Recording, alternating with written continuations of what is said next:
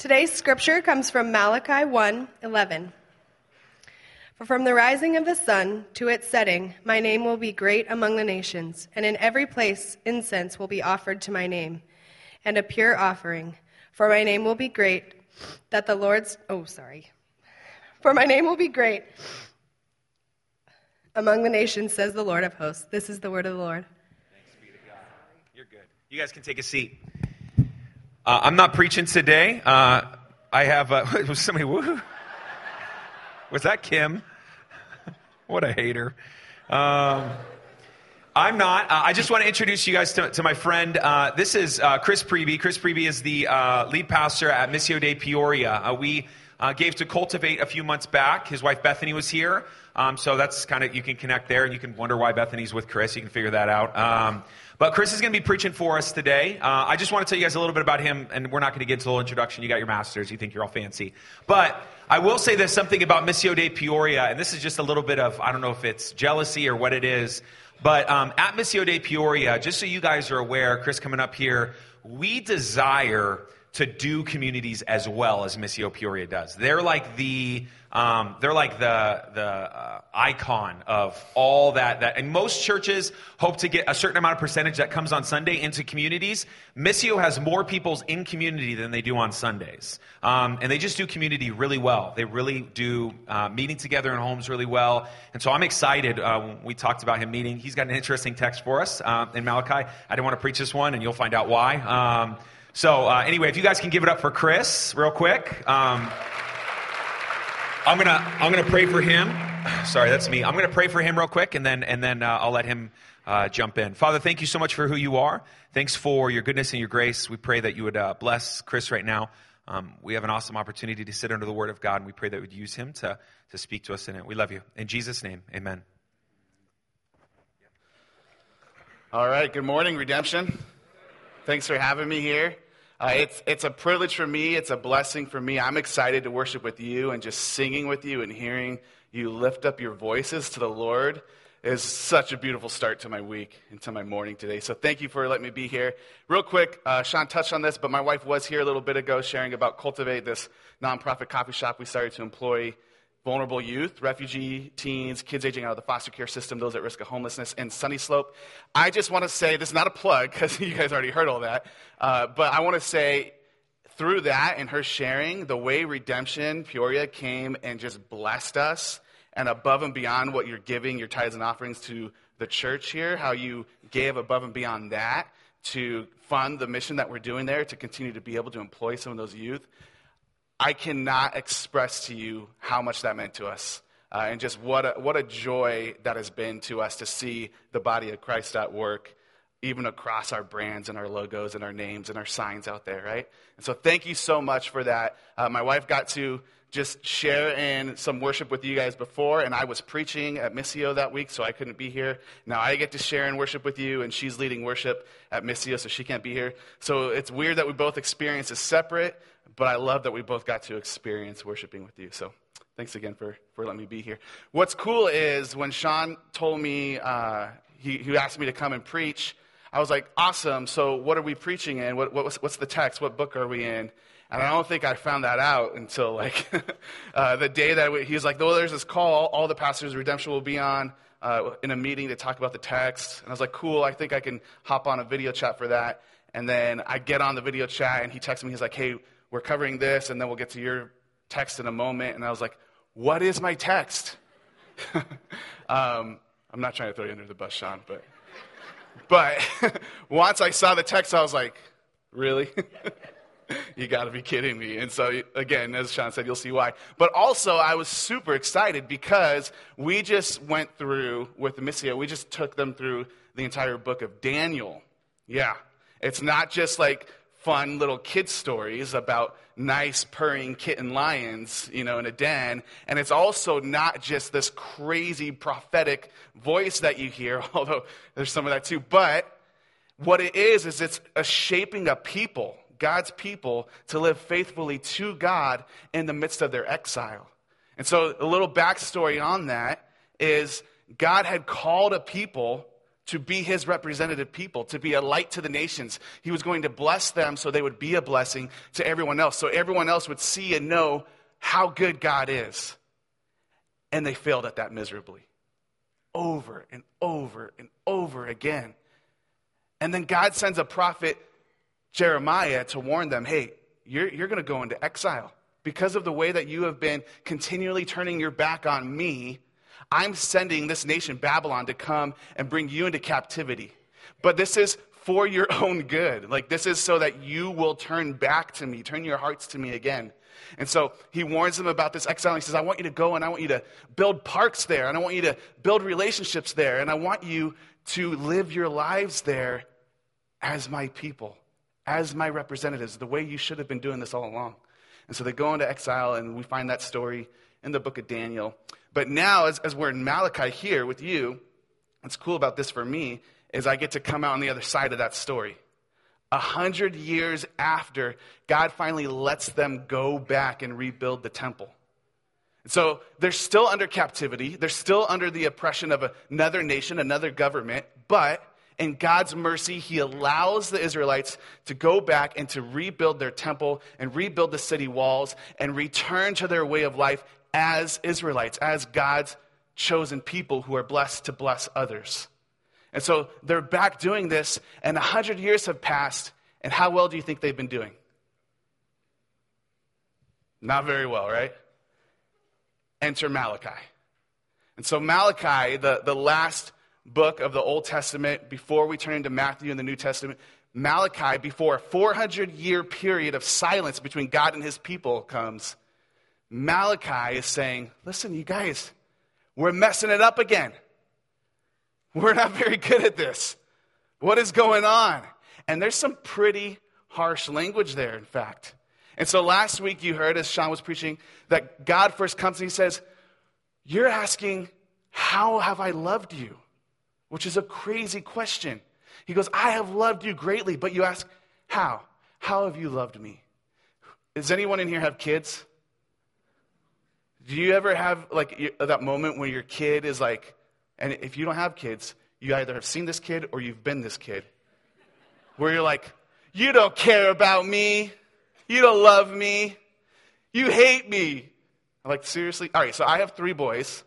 I have twins that are 11 years old, and then I have a 7-year-old.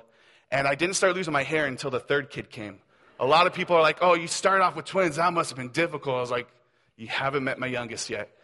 He's a sweetheart, and thankfully, like, God's working on his soul, but there's been some rough moments. And one of those moments I remember vividly was we took these kids to Disneyland, the happiest place on earth, right? And we're at Disneyland, and then it's time to leave the park. And my youngest son, he's 5 at the time, he looks at me and goes, why are we leaving? And I said, it's 11 p.m. And he goes, this is the worst day ever. And so I needed to be sanctified in the moments that came after that. But it was just like, are you kidding me? Like, we just did all this for you. And where's your gratitude, right? Like that question, how have you loved us, God, is exponentially more atrocious than that. Like, are you kidding me? And so I sat down with my youngest, and I've done this so many times. Like, look, this is what we've done for you. How are you showing us that you love us right now? I had those questions like when he hits his brothers. How are you showing your brothers that you love them right now? And so what we see this morning is God then turns the question back on them. Oh, how have I loved you? Let me tell you how. And he answers the question in his grace. But then he goes, how have you loved me? And that question should sit with all of us this morning. As we turn to Malachi 1, starting in verse 6 right now, don't just hear this word spoken to Israelites thousands of years ago. How have you loved me, God asks. I want to read Malachi 1, verse 6. We'll read a few verses. We'll pause. We'll reflect on the text. We'll keep going. Pause, reflect on the text. I want to make sure we hit every verse in this, even the one that I read and said, oh, this is why Sean asked me to preach. So verse 6, God says, a son honors his father. At least that's the way it's supposed to be, right? A son honors his father, and a servant his master. If then I am a father, where is my honor? If I am a master, where is my fear? Says the Lord of hosts to you, O priests who despise my name. But you say, how have we despised your name? By offering polluted food upon my altar. But you say, how have we polluted you? By saying that the Lord's table may be despised. When you offer blind animals in sacrifice, is that not evil? This is pretty harsh condemnation on them, right? Evil. And when you offer those that are lame or sick, is that not evil? Present that to your governor. Will he accept you or show you favor? Says the Lord of hosts. And now entreat the favor of God, that he may be gracious to us. With such a gift from your hand, will he show favor to any of you? Says the Lord of hosts. Pause right there. We just read, says the Lord of hosts quite a few times. All right, and so there's some context of what that means. It doesn't mean necessarily God is like the host of a dinner party, right? Like that's the kind of, God we want to picture right now. But no. The host, when you ever hear or read about a host of angels in the scripture, in the Old Testament in particular, that word means an army. This is the God of an army. So this is a big deal. This person is great who we're talking about. And what he's saying is, listen, in your culture, because in our culture, as I just explained with my family, this doesn't happen quite so much, but in this culture, you honor your dad in the house, right? You honor your father. There's great respect given there because there were a lot of dire consequences if you did not. And God's going, you honor your fathers. He's going, slaves honor their masters. What about me? Where's my honor? The Lord of armies, the God of gods, the King of kings. And so they ask, I go, what's the big deal? What are we doing that's not honoring you? And he answers them.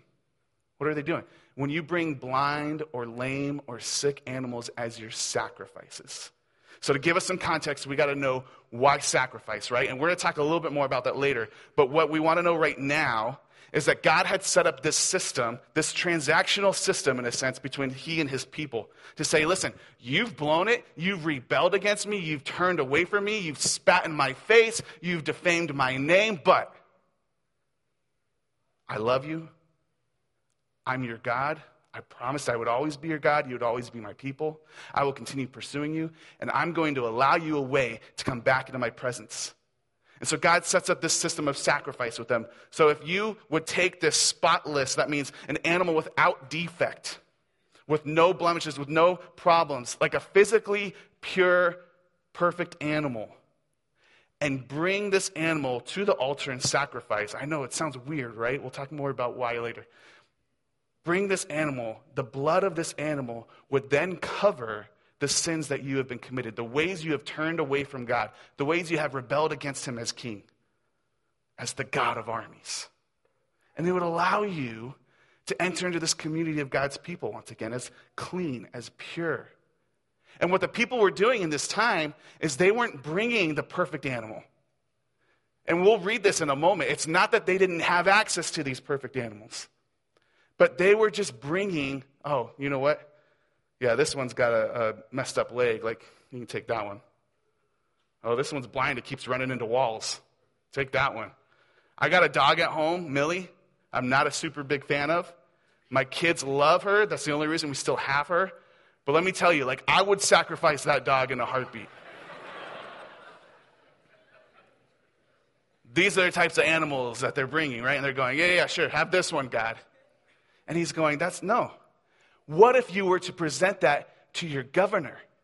Remember, they're still under the rule and oppression, the authority of another nation. So there's a governor set over them who's not an Israelite, who's not one following the Lord. And he's going, bring that to that man and see if he appreciates that. What do you think? Like when you have an important house guest over, when you're that kind of host, and you have someone come over, maybe you have the mayor, right, of Phoenix come over, like politics aside, you're going to go like, I'm going to bring out the fine china, not the paper plates, right? You're going to want to be a good host. You're going to want to show up and bring the best and put that forward. So he's going, do that with your governor. See how they respond. How much more the Lord of hosts, the Lord of armies, the God of gods, the King of kings. You just don't care. And then we get this verse. This, honestly, even more so than another verse later, which you'll see why I wasn't sure about preaching this text. This one is the one that stops me dead in my tracks. Verse 10, God is speaking here. And he says, oh, that there were one among you, he's talking to the priests, that there were one among you who would shut the doors. He's talking about the doors to the temple.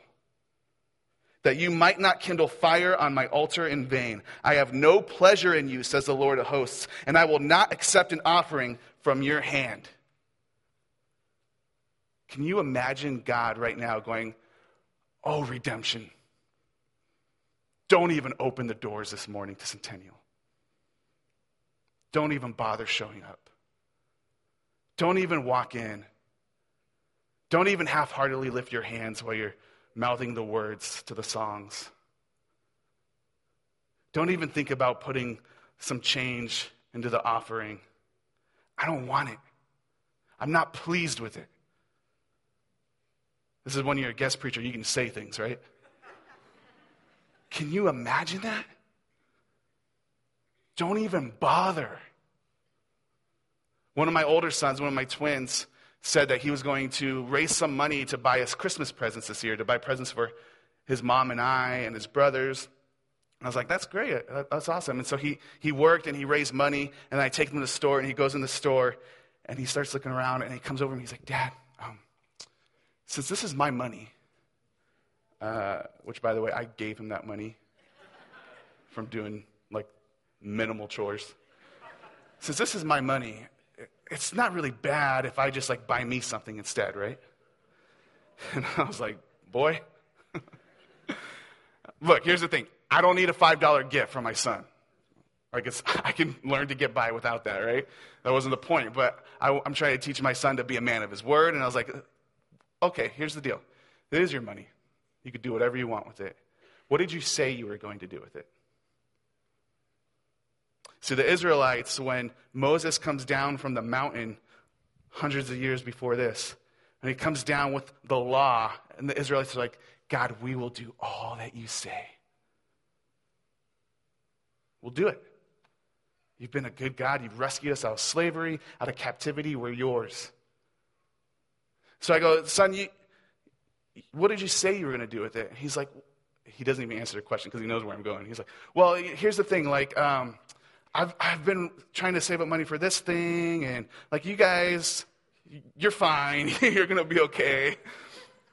I'm like, what did you say you were going to do, son? I don't need your present. It's fine. But what did you say you were going to do? And I just let him sit with that. Now, on Christmas Day, he gives these presents to us that he spent his money on. That's cool. That's fine. I got to tell you, in that moment, I was like, I don't even want your present. Like, just don't give it to me. Just don't even bother. And you got to feel like that's how the Lord of hosts, of armies of angels, is feeling in this moment. Like, just don't even show up to the temple. I'm done. But my son comes, and not only does he give us the presents, but then he goes, you guys, I'm really sorry. I was selfish. This is my 11-year-old. I was selfish, and I was just thinking about what I wanted. But you guys have been so good to me, and so I just wanted to give this to you. And that got me. I was like, all right, I could work with this. And I think this is what God is longing for. Like, repent, come back, and go, God, we're in need. We're so sorry. You've done so much for us. And God's like, all right, open those doors back up, right? But in this moment, I want us to feel this. This is not where Israel's at in the moment. He's like, just shut the doors. And he's speaking to the priests. He's speaking to the ones who are running the show, so to speak. Like, all of Israel is guilty of this because they're bringing their terrible offerings to the Lord. But the priests are the ones accepting it. The priests are the ones allowing this to go on and continue. The priests are the ones who are opening the doors and saying, yeah, let's do this. And so God's coming hard on them. Verse 11. God says this, "For from the rising of the sun to its setting, my name will be great among the nations, and in every place incense will be offered to my name, and a pure offering for my name will be great among the nations, says the Lord of hosts." Do you remember that time when Jesus was riding into town and everyone was like, hey, these people are worshiping you, they're praising your name, tell them to stop. And Jesus goes, if they stop, even the rocks are going to cry out my name. All of creation will praise me eventually. And that's kind of what God's saying here. The same God in the Old Testament, it's the same God in the New Testament. He's going, listen, I will get my praise because I am great. But you, verse 12, but you profane it when you say that the Lord's table is polluted and its fruit, that is its food, may be despised. But you say, what a weariness this is, and you snort at it, says the Lord of hosts. You bring what has been taken by violence or is lame or sick, and this you bring as your offering? Shall I accept that from your hand? Says the Lord. Cursed be the cheat who has a male in his flock and vows it, and yet sacrifices to the Lord what is blemished. For I am a great king, says the Lord of hosts, and my name will be feared among the nations. They have it. He's calling them cheats. You have it to give, and you're holding back. You're hedging your bets. And you're going, what a weariness this is. God, this is tiring. Like showing up, it's tiring. Serving, it's tiring. Being in community with people who are messy like I am, it's tiring. Serving the least and the lost and the broken in the city, it's tiring. Finding the perfect spotless animal as a sacrifice, it's tiring. Giving it and knowing that then I can't make money off of that, that's tiring. What are the things we are coming before the Lord and going, this, guys, is tiring. You don't know what you're asking of me. And God's grace in that moment, when they're like, what a weariness this is, he doesn't go, what a weariness it is being your God. Right? How tiring is that? Pursuing a people who constantly fail you, who constantly turn away from you, who constantly disrespect you. And going, no, come back. I love you. I love you over and over and over again. The fact that this conversation, as harsh as it is happening, shows God's grace and his mercy and his patience. Let's continue into chapter 2. Because you know, this wasn't broken up into chapters when it was first written, right? It came later. And now, O priests, this command is for you. So Sean said this morning, he goes, yeah, since this is directed more toward the priests and toward the leaders, I thought, man, it would be really good for you to just get up there and blast me right now. And so he didn't say it like that. So that's what I'm going to do. No, I'm just kidding. I'm not. But there is something to that. God is starting with his people before the rest of the nations. And not only with his people, God is starting with the priests who are called to mediate on behalf of his people. And so, listen, if there's an illness and a sickness from the top, it trickles down. So God's speaking directly to his priests. The people are bringing these sacrifices, and God's going, you priests, listen up. Take that for what it's worth. I'm not going to preach on that. If you will not listen, he says, if you will not take it to heart to give honor to my name, says the Lord of hosts, then I will send the curse upon you, and I will curse your blessings. Indeed, I have already cursed them because you do not lay it to heart. Remember, God said, I will bless you so that you will be a blessing. And he says, I will bless those who bless you. I will curse those who curse you. And now he's going, you've brought the curse upon yourself. Verse 3. Behold, I will rebuke your offspring and spread dung on your faces, the dung of your offerings, and you shall be taken away with it. There it is. That's the kind of verse you invite a guest preacher for. I will spread dung on your faces. So let's soften this a little bit. In the original language, that word dung meant dung. It's the same. So he's saying, I will take from these blemished sacrifices the feces of the animals, and I'm going to smear it on your faces, and I'm going to send you away. How mad do you have to be at somebody to say that? And all right, so when I was younger, we had this dog. Not very good track record with dogs this morning as I'm sharing these stories. And my dad would get so mad when she would make on the carpet. And so he would come and he would grab her and stick her nose into it and be like, you see what you did? To like shame her, right? And so there's a level of shame with this, but I don't think that's what God's doing. God's not trying to like rub your noses in this priest and go like, you see what you did? You see, you stink. That's not the point. We got to get context, right? So what would happen with these animal sacrifices is there's parts of the animals you just can't use. And not only do you not want to use, but you don't want to keep around, right? And so what they would do is they would take these parts of the animals, including the intestines that had dung inside of them still, and they would remove them from the camp and burn it. They don't want it anywhere near the camp. It stinks. It's unclean. Get this out. And they would burn it up as if it were never there. And God is saying, when you accept these sacrifices, when you bring these sacrifices, you're just as unclean and dirty as that. I'm going to remove you from my camp. I'm associating you with this as I smear it on your face, and you will be taken out of the camp with it.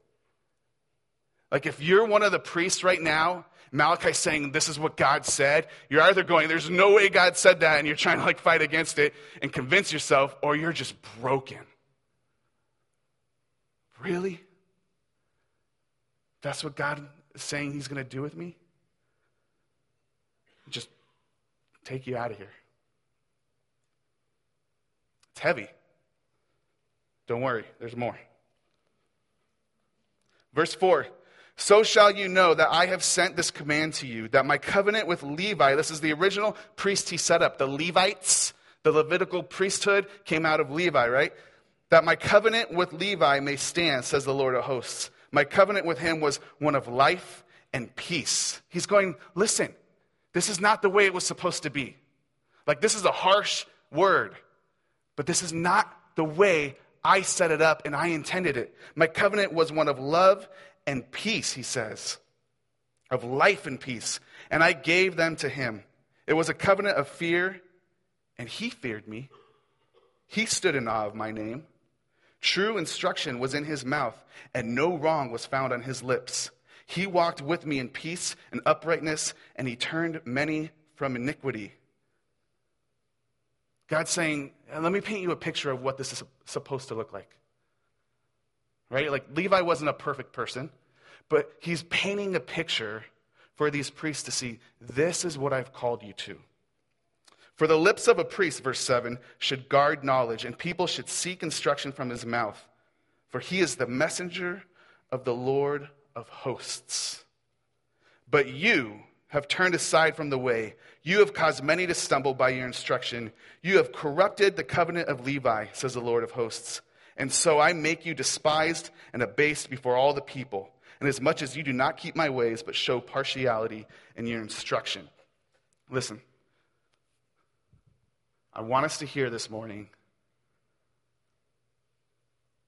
God is not just speaking to those in leadership in this room. God had called all of Israel to be a kingdom of priests, a royal priesthood. He's starting with the priests of Israel, who are leading the people of Israel astray, but all of Israel was leading the entire creation astray. And so, family, redemption, church, if you are in Jesus, do you know that you are called to continue in that, to be a royal priesthood? What that means is that you're a display to the rest of the world around you watching of who God is and what he's like.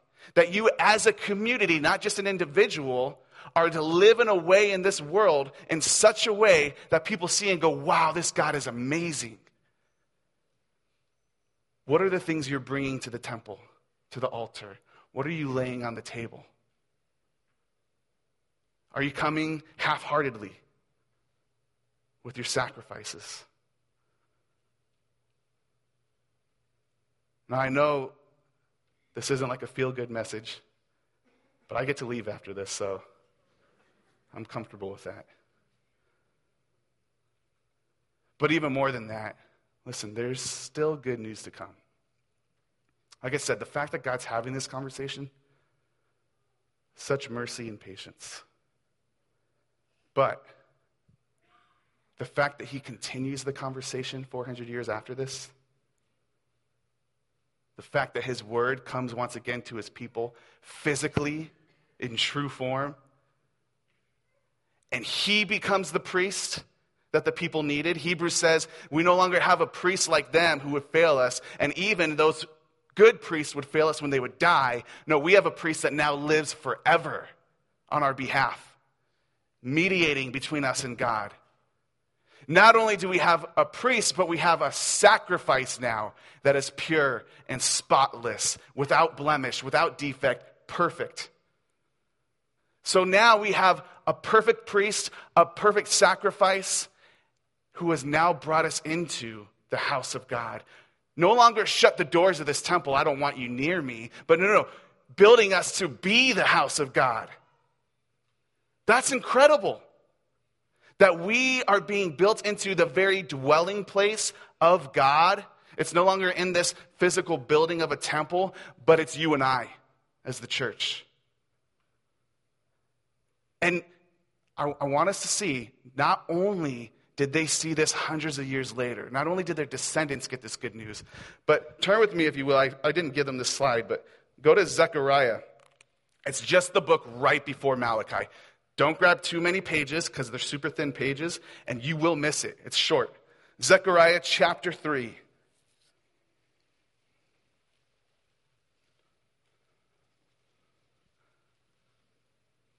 This is another prophet, and he has a vision. Chapter 3 of Zechariah, verse 1. Then he showed me Joshua the high priest. Okay, we're getting a picture of a priest here again, standing on behalf of God's people. Standing before the angel of the Lord and of Satan, the Satan, the accuser. He was standing at his right hand to accuse him. And the Lord said to Satan, "The Lord rebuke you, O Satan." He doesn't turn to Joshua and rebuke him.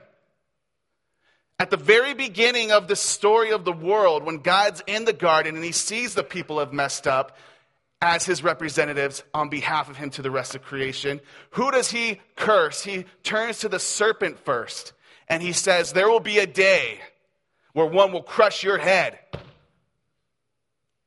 And then when he turns back to his people, everything they're about to hear is now in light of that good news promise. Yes, it's going to be hard. Yes, you will work through thorns and thistles. Childbearing will be difficult. There will be death, but remember, let that echo in your head.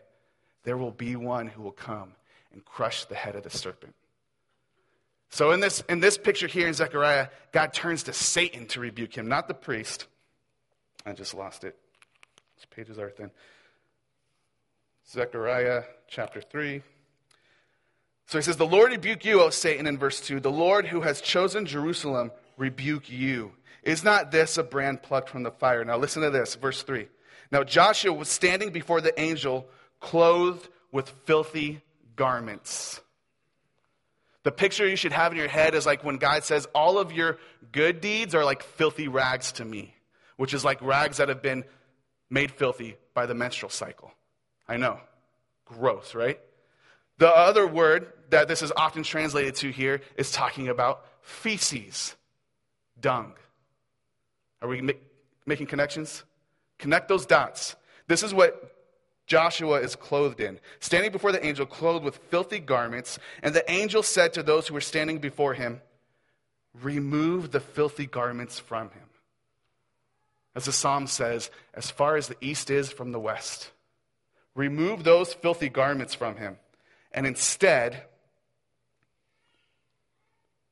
and to him he said, behold, I have taken your iniquity away from you. And instead I will clothe you with pure vestments. Gotta love the ESV sometimes, just vestments is clothes, okay? He says, you know what? You're clothed in filth. I'm taking that from you. You can't go wash it off yourself. I'm removing that from you.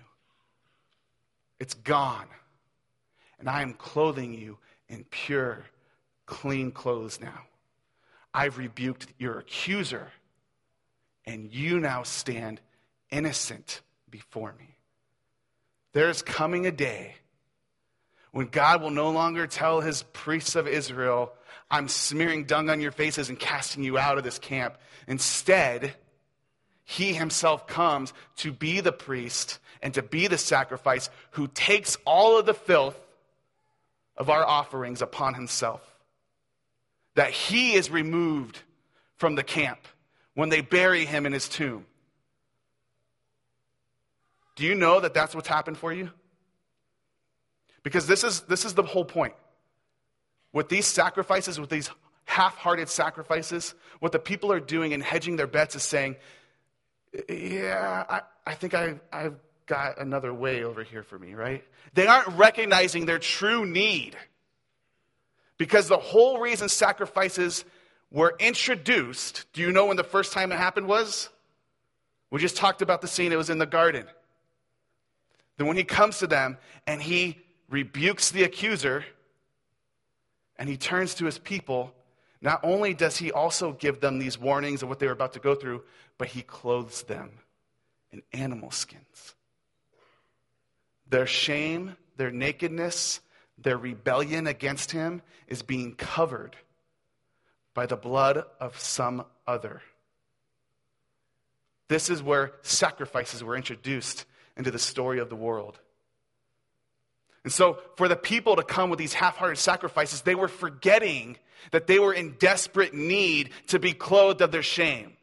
They were forgetting that they were in desperate need to be able to stand before God without the accuser being right. They were forgetting about their desperate need for God to remove all of that from them and to make them stand clean and pure. You don't have to offer animal sacrifices anymore. But what you do need is to remember your need for a sacrifice. Remember your utter, desperate need for a clean, pure, perfect, unblemished, without defect sacrifice to be made on your behalf. And then hear this good news. It has been made through Jesus. He has been that for you.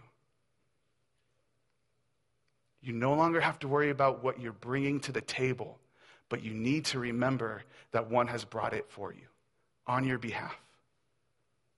And listen, church, if we go through life with that understanding, with that deep recognition, we are in need of this sacrifice, and reminding ourselves that that sacrifice has been made through Christ, we will stand clothed pure before the Lord of armies, the God of gods, the King of kings.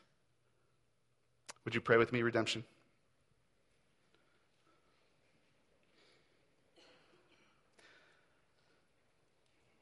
God, as even I'm standing here now and as I prepared this week, as I've read your word, God, I can't help feel like those priests. That who am I to stand here with you, before you? God, we're so grateful that you have given us your grace, your mercy, that you have not left us in our shame and in our sin and in our filth, but you have removed that from us, and you have clothed us with your pure righteousness. God, we ask in the power of your Spirit, to the glory of the Father, that we, as your people, your church here in Phoenix, would be clothed in Jesus and his righteousness. That as we leave this place, we would remember our need for you, and we would go being clothed in you, showing the world, as your kingdom of priests, who you are and what you are like. We can only do this by your grace and by your power. And so it's in the name of Jesus we pray these things. Amen.